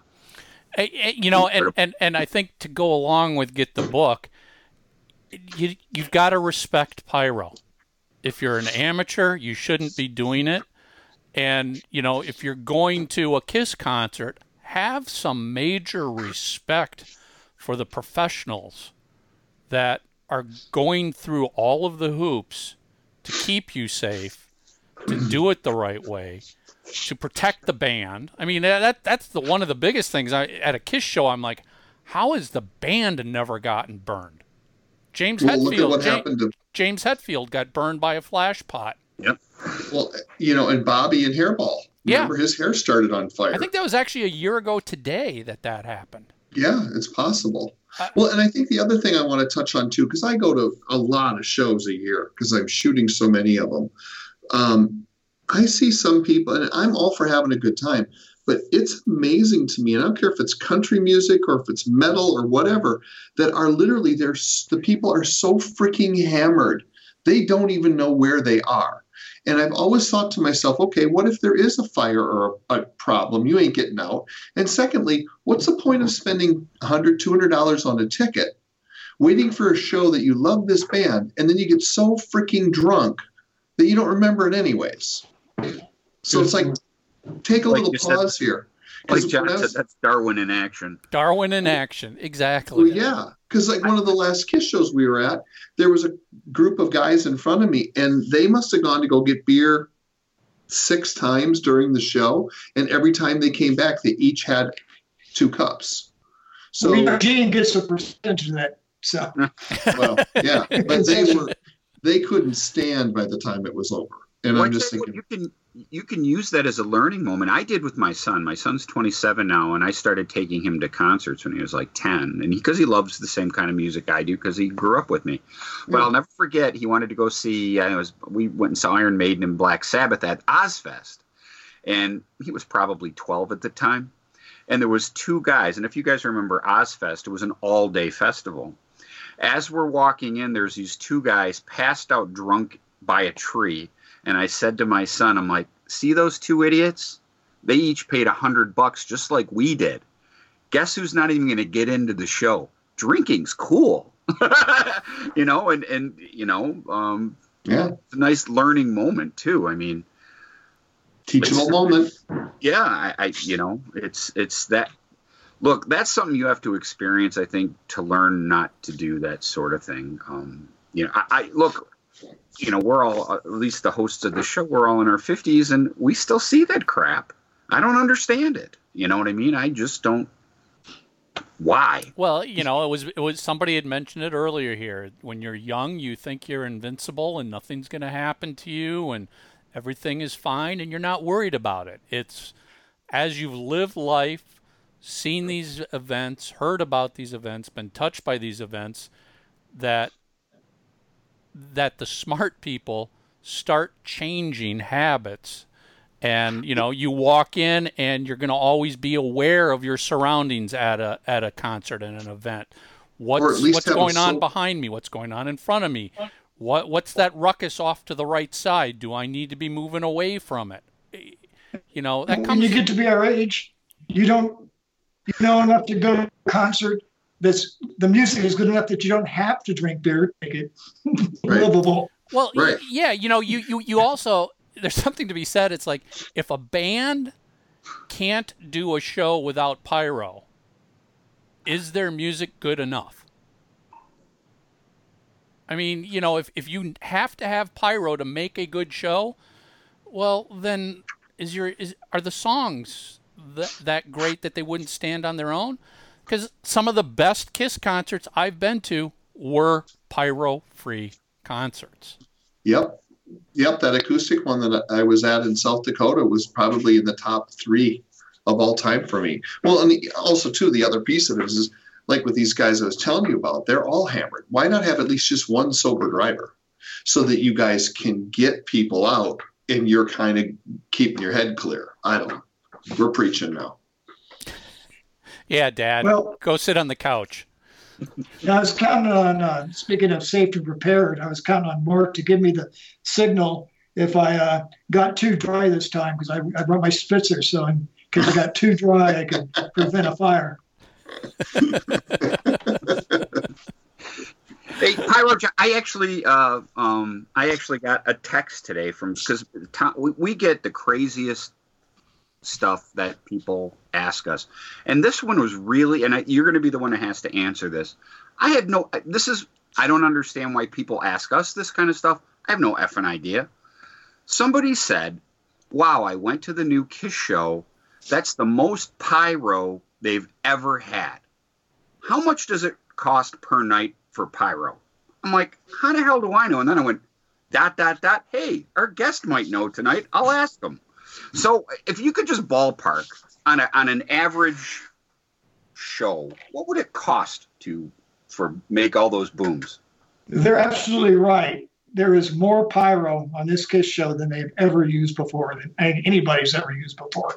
And they have 8 technicians on the road. So I can't even begin to guess how much just in salaries and transportation and rooms, and let alone product and insurance. I think a fair estimate back in the day would be about $4,000. Okay, so there you go. If it was a one only, it'd be like $10,000. If it was only one show, you had to bring everything in and design it and build it and stuff into it one time. 10, taking the road probably around 4. Okay, so around 4. There, he's got his. That came into our. Did you guys see that today? No, because that came in through 3 sides. So I just said, hey, I don't know, I'll ask our guest. So there you go. Perfect. There you go. See, we analyze, we analyze, we talk to the people that know to get you people the answers you want. The experts. Uh-oh. Oh, I there got you go. one of those, except mine's red. Firehouse. I'm surprised Mr. Barylick agreed to do this show. Usually people that's distinguished, once they find out that they have to sing their favorite Kiss song a cappella to take it out, they usually back out. Which song are you going to do for us tonight, John? I'll do the normal finale. Rock and roll all night, every day. Right? Nice. And John, you set off all the pyro while he's singing. There you go. Yeah, everyone get out your lighters. Yeah, exactly. Yeah, there you go. Guys, this was great. I mean, it's such a tragedy, but it's great to talk to John, who was the lawyer, who was the author of this book, and the other John, who is a very experienced pyrotechnician, and get your actual comments on something as significant as the station fire. And I respect you guys for kind of breaking your normal thing to do it in the interest of public safety.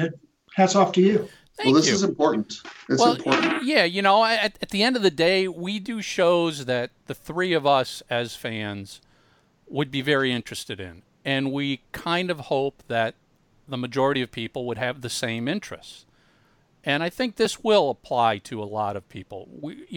We've all been to clubs like the station, been to clubs worse than the station, bigger than the station. This touches everybody, especially if you're a live concert attendee. If you're still active going to shows, and I don't care if they're big shows, indoor, outdoor, they've all got their own little things you need to be concerned about. This pertains to sporting events too. Yeah. Look, I as you guys know, I go to a lot of football games, and this year they had a pyrotechnic tip over, start the field on fire, and guess what they did? They took all the pyro out of the NFL the following week, and now they just have a bunch of dry ice and colored clouds that go up now. All it took was the one. Fortunately, nobody got hurt. But, to tell you the truth, it's a good thing. You know what I mean? And side of caution. And maybe John Watkins can comment on this, but it seems like in the past few years, there's a lot more stage effects that look like pyro that aren't pyro. Right. Whether there's also transvestites that look like women that aren't. I mean,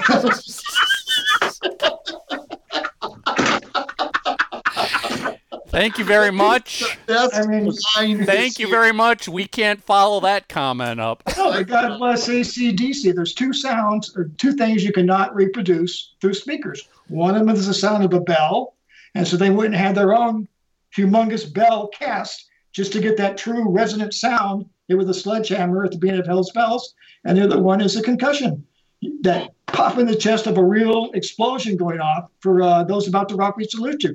Yeah. And they've got so many great songs, and they're not a band anymore. But I wouldn't play for those about to rock we salute you. You're going through the PA. I mean, it'd just be embarrassing. True, very true. I tell you what, the bombs that Kiss is using now. Holy shit, man. It blows your heart out the back of your chest. Those are quite impressive. One time on Dio, they wouldn't let us use pyro someplace. And I tried to get him to get two girls in bikinis on headsets with me to hold up signs that said, "Pow." He wouldn't do it. Oh, goodness. John, something more like David Lee Roth would do. That doesn't seem like a Ronnie James Dio sort of thing.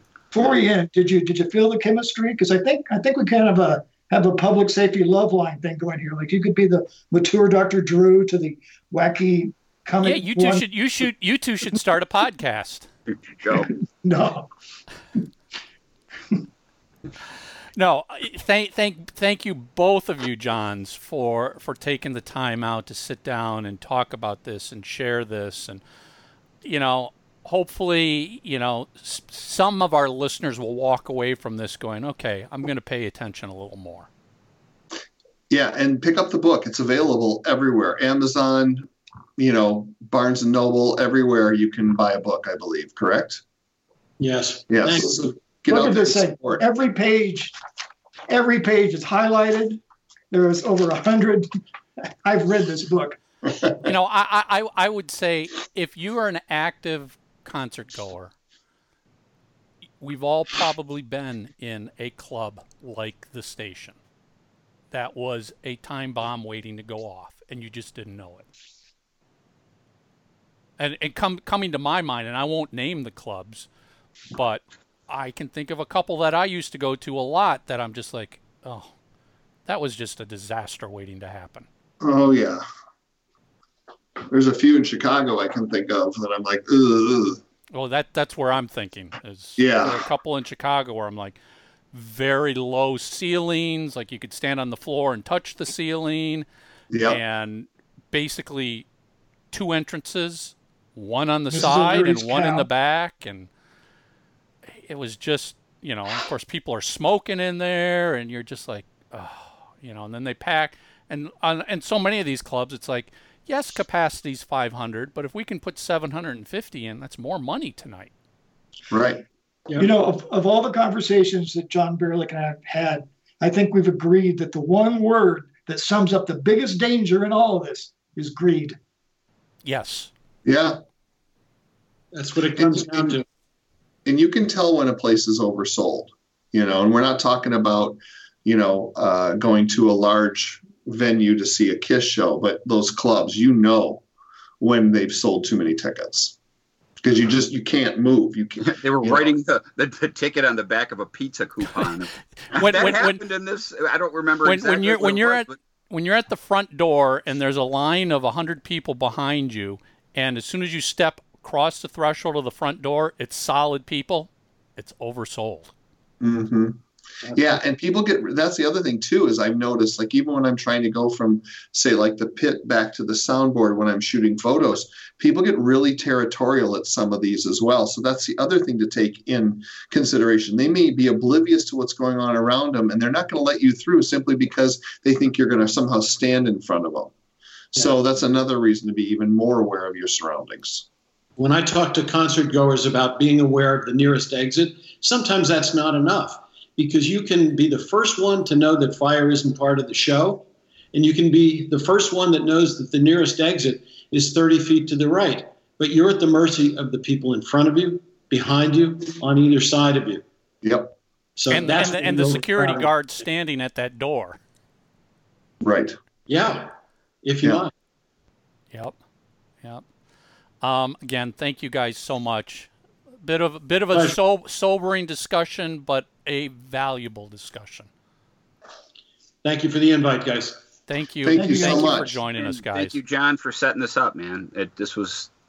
I tell you what, I know that the people who watch the show are going to dig this, because whenever we do go off on something a little different from Kiss, and let's be honest, we did keep a little Kiss in there. We get a lot of thank yous, and I think this one, look, we may have just saved at least a life. Yeah, I know that sounds crazy, but we might have, and that's worth its weight in gold, man. Well, not to take more time, but when I speak with fire prevention people whose responsibility it is to enforce codes, I tell them they've got a weird job, in that if they do their job really well and they prevent the next station nightclub fire, they'll never know. Nobody will ever know about it. It will never make the headlines. But if the next station fire happens on their watch, they'll never be able to forget it. Exactly. And that's what we should leave with. Yes. I agree. Thank you, gentlemen. This was a real pleasure. Thank you, guys. Thanks, guys. Take care. Thank you for everybody who stuck through and listened to that. It was, I think, an important discussion. Yeah. We learned, we as Mark said, we touched on Kiss a little bit here. But, man, be smart. Like he said, follow your gut. If you just are feeling uncomfortable, there's a reason you're feeling uncomfortable, and get yourself out of that situation. Yeah, and I that's why. I think this is important. It's for everybody's safety. We want all of you listening to be safe, and all of your friends and family. So share this information with other people that don't listen to this podcast. You might save someone's life someday. One of the things I always seem to think about when I hear stories like this and tragedies like this is like, how lucky was Kiss in the very early years when they were making their own pyro? They were we've seen plenty of photos where the flame pots are going up and spreading out across the ceiling of some small venue that they were in. How lucky that something never happened to Kiss at one of those. Mike, how about this? How about the 70? Was it the 70? January 75. I don't remember the exact. But wasn't it New Year's Eve when Gene did the flash paper? I remember that. Yeah, it was one of the very early gimmicks that came from the fire breathing, where it's like light it, throw it out in the audience. Yeah, and someone got there. Obviously, Gene burning himself. Obviously, Moose getting hurt with when he got burned. But also, how about the Black Oak, Arkansas gig where Kiss set their Black Oak curtain on fire. How about the curtain that started on fire at was it the Weenie Roast? The Weenie Roast Yeah. up in the Correct.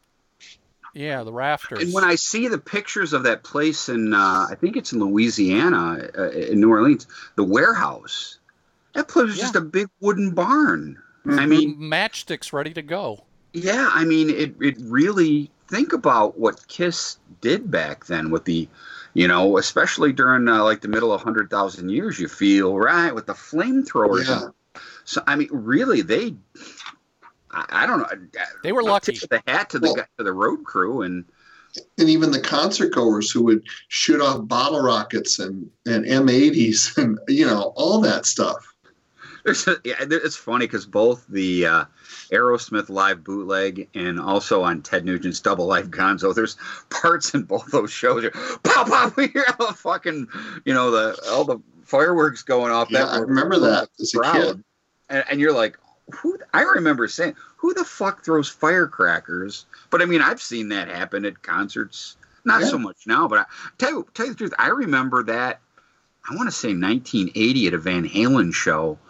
Someone that just seemed like they threw a brick of fucking firecrackers off Tier A at Cobo, and that the firecrackers seemed to go for 2 minutes. And I'm just... It's probably a whole brick. And that's what I mean. And I'm like, who the... why did you... Who's that stupid? What is that? What is the purpose of that? But we can say that when we're in our 50s. When you're 18 years old going to the concert, fuck yeah, man, I'm bringing some firecrackers to the show. Fuck, it's going to be so cool, man. Watch this. Look out, David Lee Roth. Yes! By the way, speaking of David Lee Roth, great show. I went and saw Kiss in Fort Wayne 2 nights ago or 3 nights ago. Fantastic. Let me tell you, I had this talk with somebody, because we'll get it back to a little bit of Kiss discussion now. I've said this before on the show, and I'll say it again. This opening rivals any other opening of a Kiss show. Yes. And best support act they've had in decades. Especially to the original. And look, it's my favorite era of the band, too. Everybody loves the original band. That's what got me into Kiss.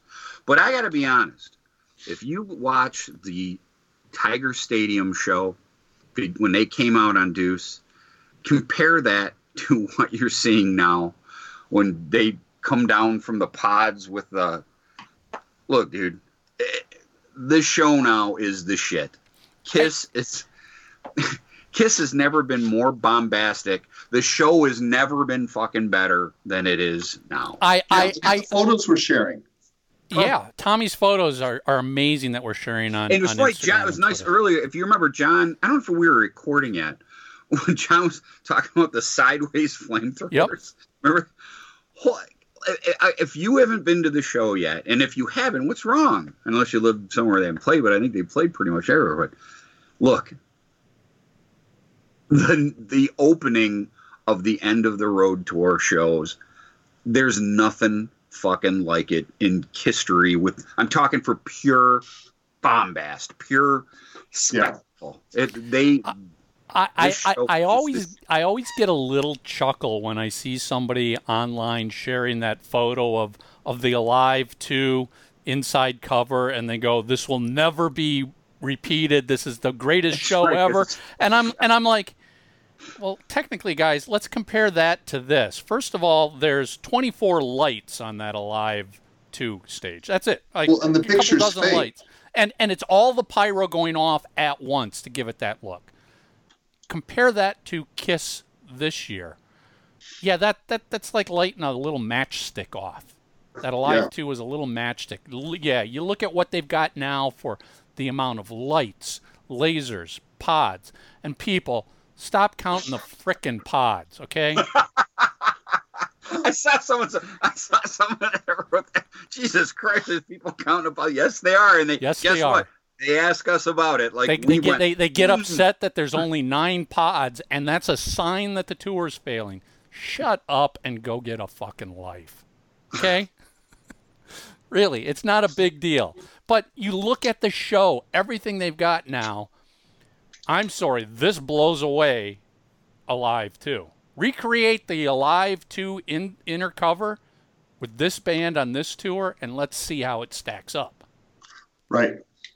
That's a very good point. Light off all the pyro on the End of the Road tour at once. I'd like to see that.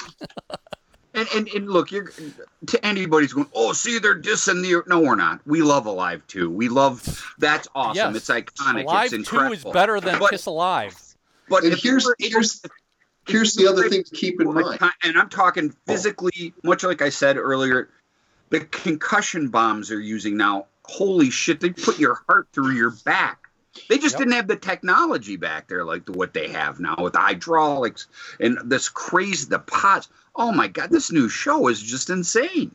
Well, and the other thing to keep in mind too, from my perspective in watching it and taking pictures, is the Live 2 inside. Okay, I love that. I'm not knocking it, but that is the culmination of everything, like Michael said, going off all at once, grand finale. A staged photo. You get the grand finale a half a dozen times through the show.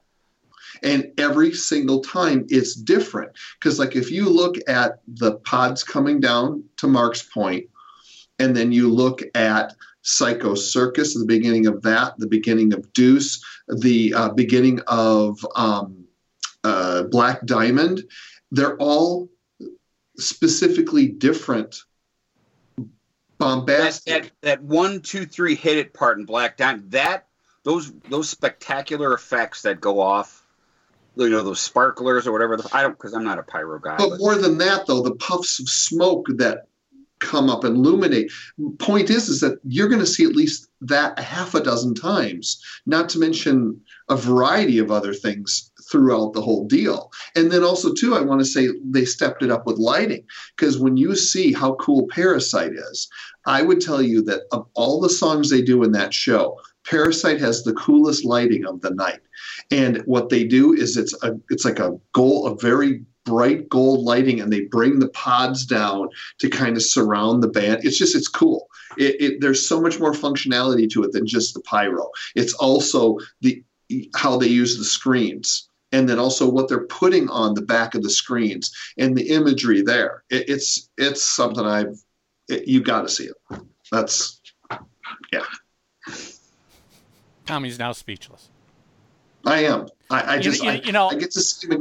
After all of that has been said, if you ever have the opportunity to run into one of the Kiss Road Crew guys, thank them for everything they do to put this show on, to keep the band safe, to keep the audience safe.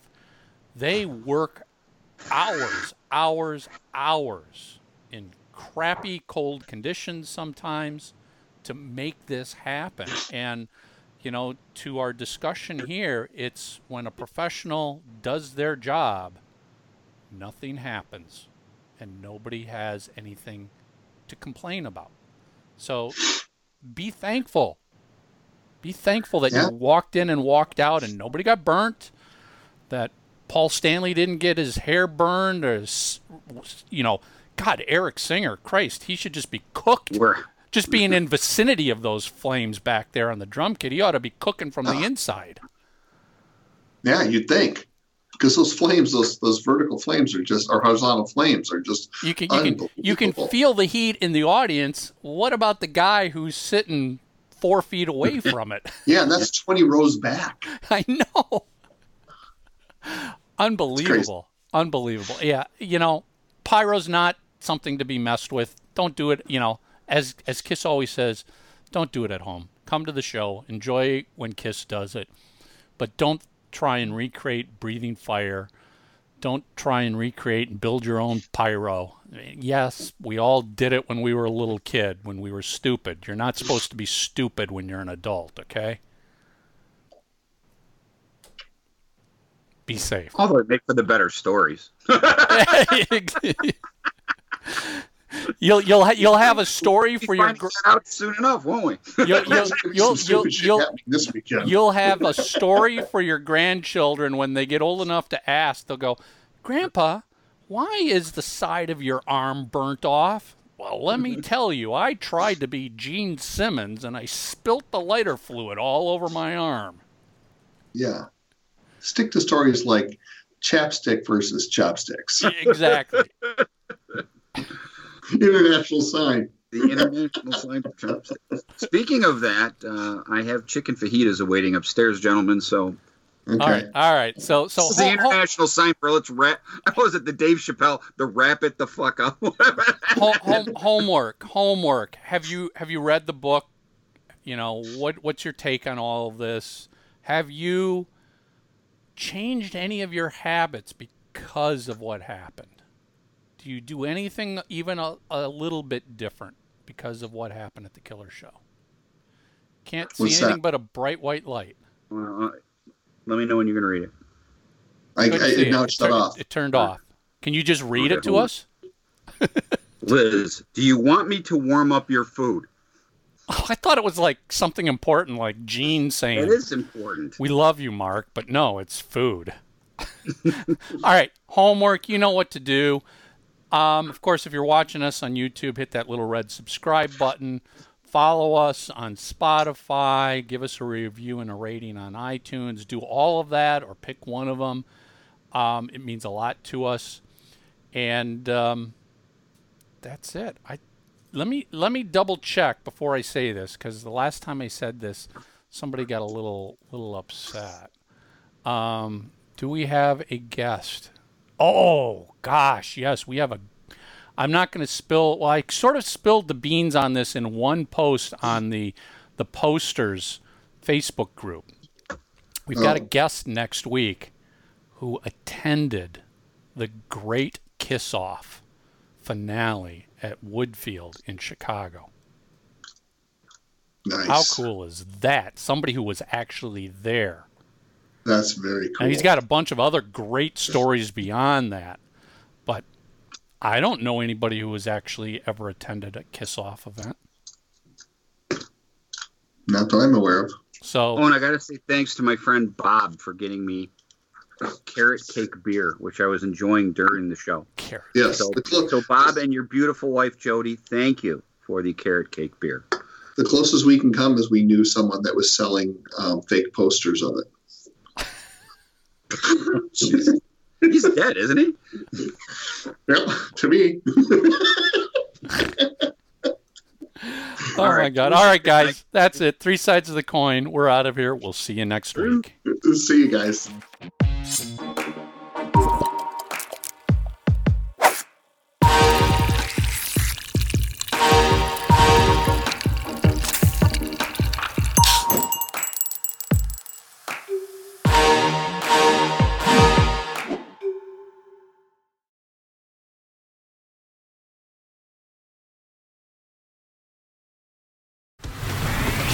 So you love the show. Go to itunes.3sidesofthecoin.com and leave your review and rating of 3 Sides of the Coin. Thanks. Download your free copy of the KISS School of Marketing. 11 lessons I learned working with KISS. The #1 downloaded business book on NoiseTrade. Go to books.noisetrade.com/Michael Brandvold. You're listening to 3 Sides of the Coin.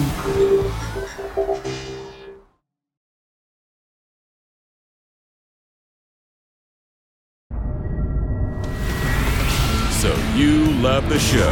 Go to itunes.3sidesofthecoin.com and leave your review and rating of 3 Sides of the Coin. Thanks.